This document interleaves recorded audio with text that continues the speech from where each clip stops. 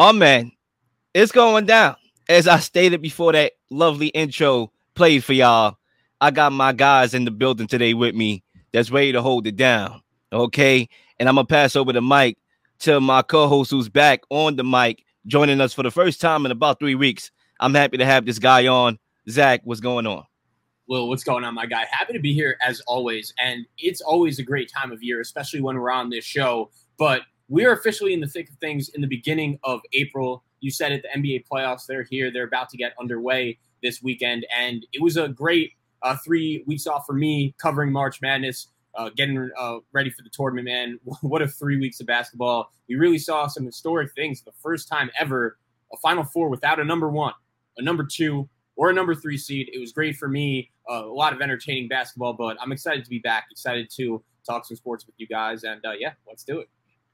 We got my guy, good vibes in the building. Zay, what's going on? You know, I'm having some technical difficulties. I'm seeing my computer lagging at times. It's falling a little bit back, but things are great. I'm in paradise. It's paradise outside. I hope everyone was able to get at least 30 minutes of sunshine to enjoy the weather. It's beautiful out, but not only is it beautiful out, the playoffs are among us. The NFL has found a way to swoop in and still take over even during their off season. MLB's in full swing. NHL's in full swing, literally. There's a lot going on in sports, but I'm happy to be around y'all to talk some sports, have some fiery debates. Today is going to be a loaded show. A lot of content's going to be out there, but most importantly, please subscribe to the channel. Please comment some of your favorite takes, some takes you want to hear, some topics you want to hear. This is a great time to be a sports fan. It is all around paradise. Man, you could say paradise one more time because outside, it's nice out there. It's hot out there, to be exact. It felt like a furnace out there. But I hope everybody, like Zay said, is enjoying the weather. And I hope y'all will enjoy the show that's underway officially right about now as we get into the NBA. As we all know, the playoffs is this weekend. And the playing games already kicked off. And we have 2 more playing games to play in order to know the full schedule of the NBA playoffs, which we will know by tomorrow night. But we all know the NBA playoffs and ring culture and winning a championship, it's a lot of meaning to it, right? Somebody's going to win a chip and they're going to get thrusted into superstardom if they're not there already. And legacies, those conversations pop up. So there's a lot of pressure for guys who haven't accomplished anything, or if they have, maybe not to the fullest extent. Right now, what I want to do is talk about which team is under the most pressure to win an NBA Finals. And Zach, I'm going to get you started here quickly. The mic is yours. Yeah, guys. So I had a few teams that came to mind for me right away, one in the East, one in the West. But I'll start off with the team that came to my gut initially as soon as I saw this question, and it's the team from the West. And I'm going to go with the West number 1 seed, the Denver Nuggets. And for me, it might not be the team that everyone around the media is talking about with the most pressure, right? I don't think everyone is necessarily going to be picking the Denver Nuggets to win the NBA Finals and expect them to win. But the way I look at it, I think this is this group's best chance by a far wide margin. If they ever want to win a ring, now is their time to do it. One thing that makes the Denver Nuggets unique off the bat is they have one of the best home court advantages in the league with the altitude. Teams aren't used to playing in that environment while they're used to it. And they have home court advantage in every series they're going to play as the number 1 seed. They could really take advantage of that, and they've been really good at home for the majority of the season. But when we look at this Denver Nuggets team, we all know where the attention goes to. It's Nikola Jokic, the guy that has won the last 2 NBA MVP awards, and he has a chance, even though it probably won't happen. He was right in that conversation for a 3rd consecutive NBA MVP award, and I think a big reason why he's not going to get that is because historically there haven't been a ton of players that have won 3 consecutive MVPs that aren't an all-time great. Like, there have been many times where LeBron James could have won a bunch of MVPs in a row, but they wanted to give it to another person, and I understand that. However, the one thing that I think could really enhance Jokic's legacy and give him a real chance to say, okay, I am firmly one of the best players in the league, This Nuggets group needs a deep playoff run. And the last time they were fully healthy in the playoffs was when they went to the Western Conference Final in the bubble, and that was their longest playoff run up to this date. And I think along with this year, this could be their best opportunity to do it. I think whoever wins the play-in game tomorrow between Minnesota and Oklahoma City, they should beat whoever wins that pretty easily. And we're going to get into some of the other teams later, but I feel like with all of the trades and the big moves that went on in the NBA season during the season, I still feel like there are a ton of questions about some of these other teams. The Denver Nuggets, I don't have questions about them. We know who this group is. We've seen them play together in a bunch of big games. If they ever want to do it, now will be the time for them. So I'll go with Denver. I had another team that came to mind in the East as well. But before I get into that, I'll pass the mic over. Yeah, definitely. I would love to jump in here. I'm pretty sure we may have 3 different teams here. I'm going to stay in the Western Conference here, but I'm going to go with a different team. I'm going to go with the Phoenix Suns here. And it's for a variety of reasons. Number one, they made the biggest trade, arguably, in NBA history by trading for Kevin Durant. And at that point in time, they were declining, but they still was in the middle of the pack in a wide open, Western Conference. Now they just added, Kevin Durant to their team.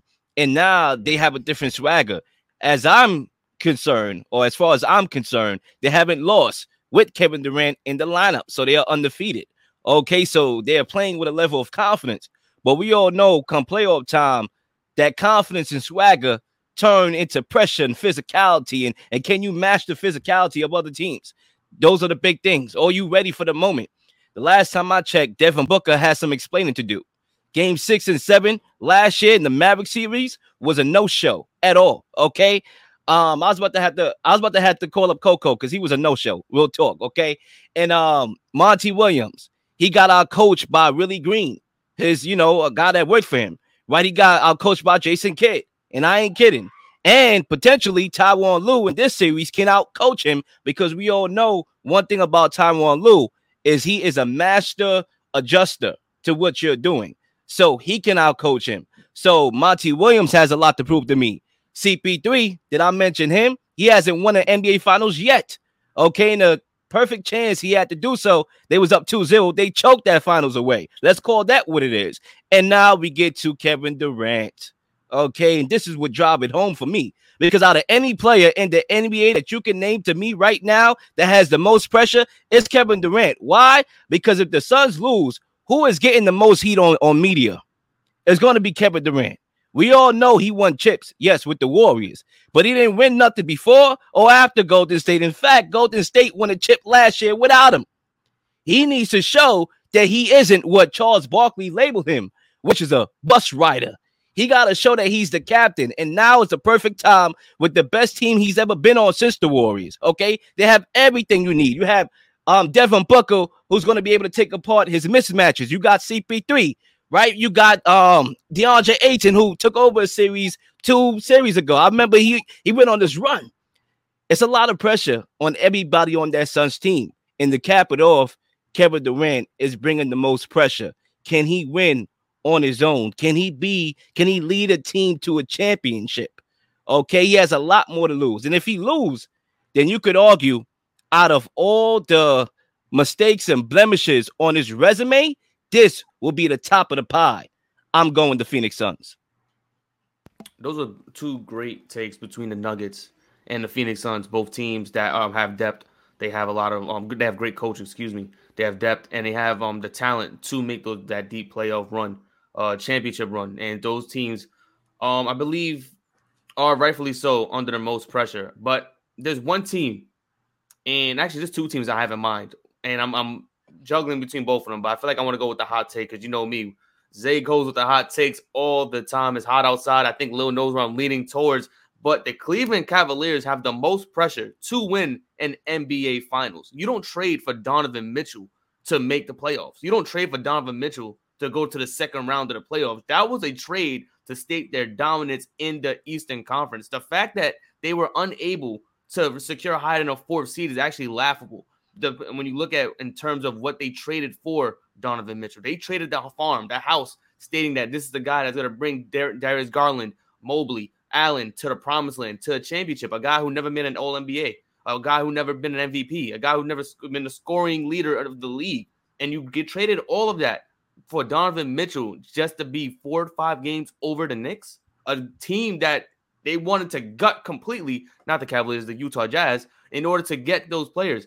Cavaliers, when you look at their team, you look at their dynamic, Donovan Mitchell is the lead scorer, and then you have Darius Garland, the lead playmaker. But when you watch them play basketball, it seems like Donovan Mitchell is the playmaker. Donovan Mitchell is the lead scorer as well. Darius Garland's playing off the side. And that's not what Cavaliers need or want. They traded a boatload for Donovan Mitchell, and they're expecting to reach an NBA Finals. That wasn't a move that you're just, we have more pieces to build around. No, that was the big move in order to make an NBA Finals run, to make an Eastern Conference Finals appearance at minimum. This is the pressure we're talking about. The Suns, we understand because you traded for Kevin Durant. He still has years on his contract. He's still going to be there. The Nuggets still have a lot of youth, and they still got years to make an NBA Finals. But the Cavaliers, we cannot bank on what the Eastern Conference can do. We can't say that they'll be better than the Bucks, the Celtics, or Philadelphia, or any other teams in that Eastern Conference for the foreseeable future because everyone is getting better in the Eastern Conference. The Cavaliers window opened as soon as Donovan Mitchell landed there, and they have to take advantage right now because if not, who knows what happens next year? Who knows where Jaylen Brown goes, where Joel Embiid goes, if they stay in the Eastern Conference, if they move to somewhere else. We don't know what can happen in this Eastern Conference. And Donovan Mitchell has been a player who has benefited from certain situations and scenarios. In this particular scenario, he went to the Cleveland Cavaliers team who is picking up a bunch of youth, and they have the talent to go somewhere. The only thing is, can he take them somewhere? And that's why the Cleveland Cavaliers have the most pressure to win an NBA Finals. I got one more team. I guess we might as well go. Now that everybody went with our second choice here, real quickly here. I'm gonna keep this short. I'm going Boston in the Eastern Conference. I'm not sure if Zach was trending that way or not, but I'm going Boston here because they made the finals last year, and similar to the Suns, they choked that finals. I believe it was Game 6 in Boston, where I thought that there was going to be a celebration in TD Garden, and Steph Curry went off and took the life and sucked the life out of that whole organization. There's a lot of pressure. There's a lot of Jaylen Brown rumors. Who knows if Jaylen Brown is going to remain with the team or not, right? Whether they trade him for another superstar, whether he walks, we don't know the future of that group, that duo, should I say, of Jaylen Brown and Jason Tatum. So there's a lot of pressure. The Eastern Conference, I mean, really, it's a 2-team race to me.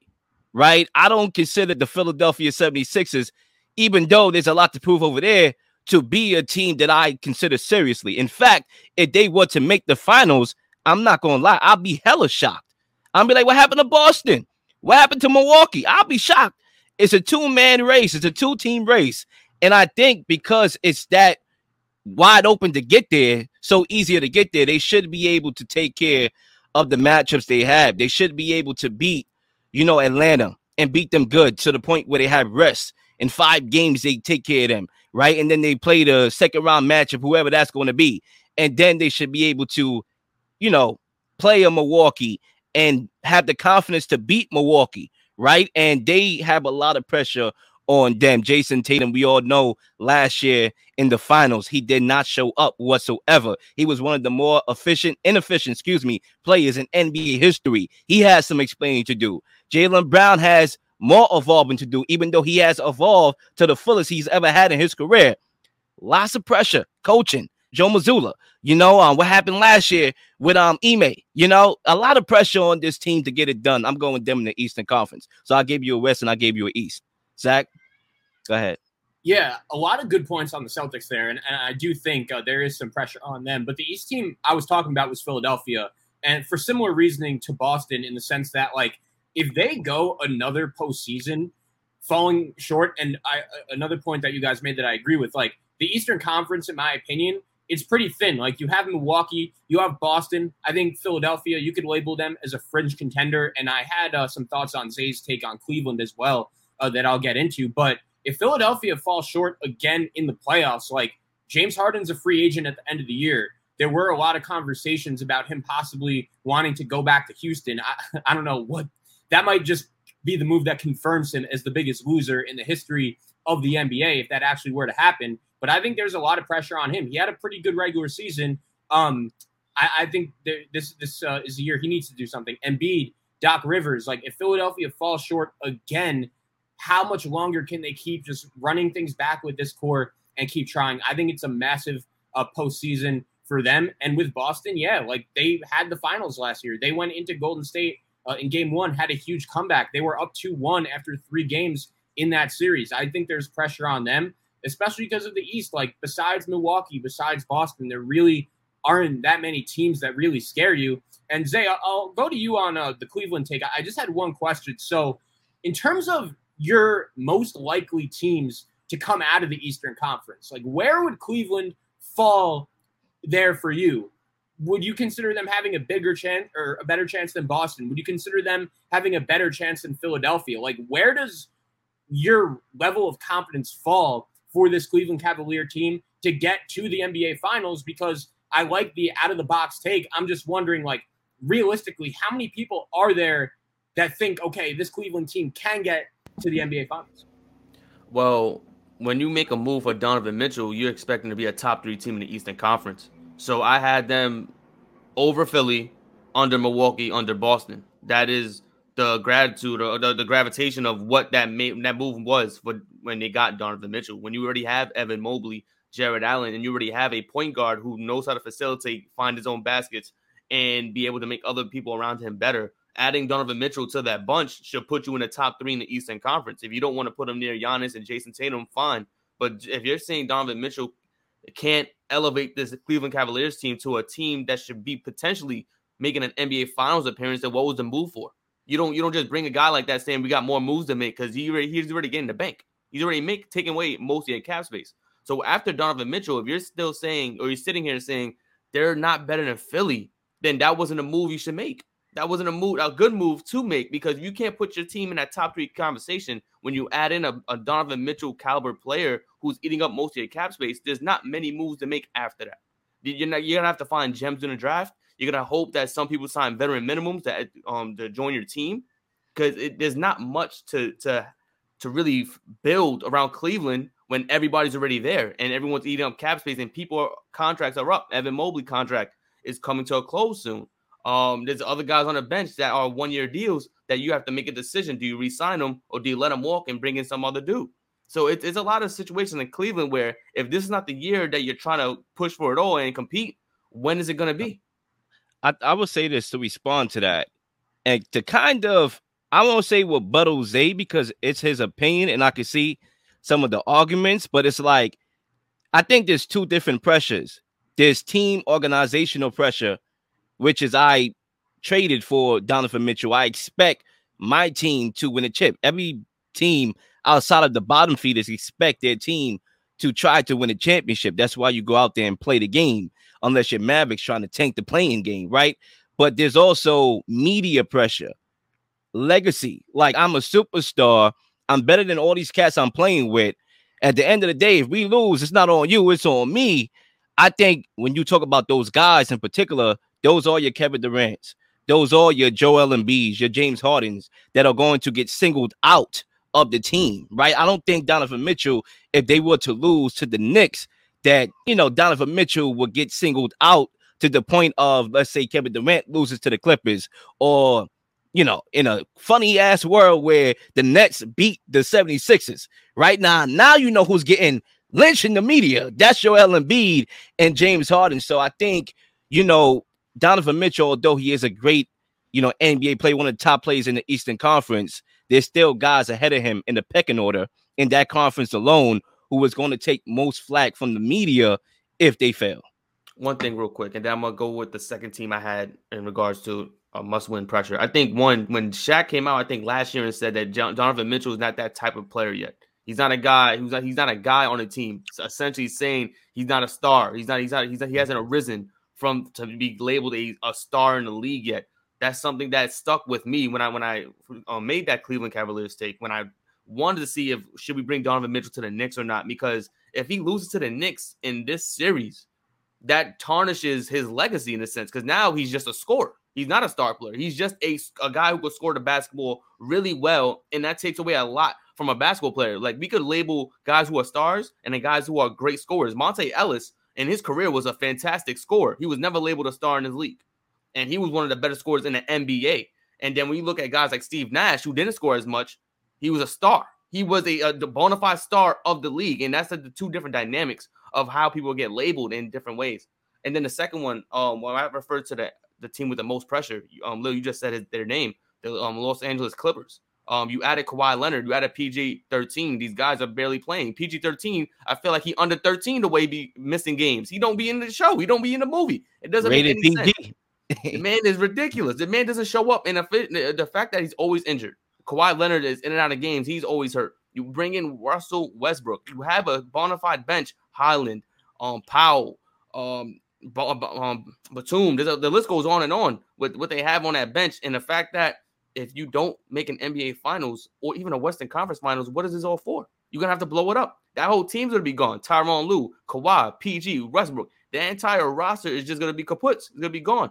And then we're going to be knowing this Clippers team for what they are, a failing franchise, a franchise that's been a laughingstock for the early 2000s, and they picked back up in the mid-2010s. And, it's something that's going to be interesting to see if this Clippers team does not try to make a conservative effort to make an NBA Finals, because they have all the talent there. The coaching, he's an NBA champion. What's left? What is left for this Clippers team to be in that NBA champion or finals conversation? I think that team has one of the, if not the most pressure to win an NBA Finals.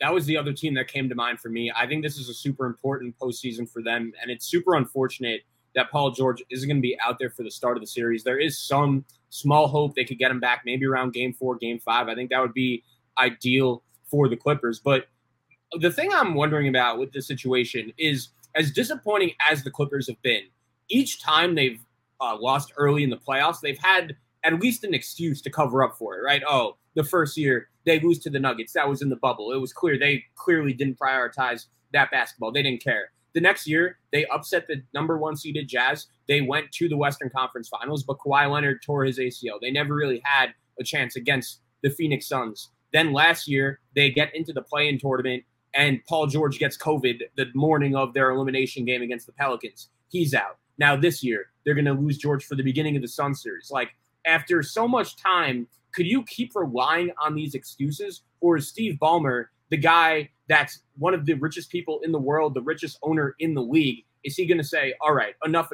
is enough. We can't keep going on like this. The problem with the Clippers for me is they're that prototypical NBA team in 2023 that just doesn't prioritize the regular season. They don't care about it. They don't play anyone. And then as soon as they get to the playoffs, you could see their chemistry is off. They're not as tight, as intact as a lot of these other teams. And ultimately, they keep on falling short. However, we're going to get into this a little later in the show. The team they're playing in the first round, they're in a little bit of a similar situation, and I'm really looking forward to that series.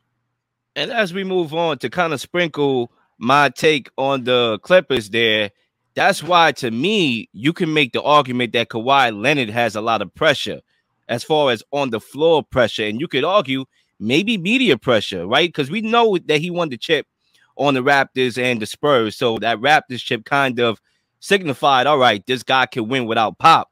But it's like, okay, you lose in the first round, and we saw what happened in the bubble. Sometimes we get amnesia.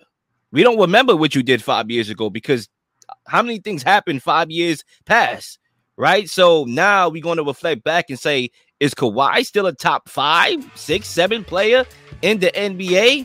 There's a lot of pressure on him. And the fact that we all had different teams in the East and West is why the stakes are high, and exactly why I'm looking forward to the playoffs. Please like and subscribe for all the up-to-date content. You've been slinging shows left and right, slinging content left and right. Please don't miss anything. If you do, like, subscribe, leave a comment, leave a question, something you may want to answer, something you may have. All ideas are great ideas. Nothing's a dumb question.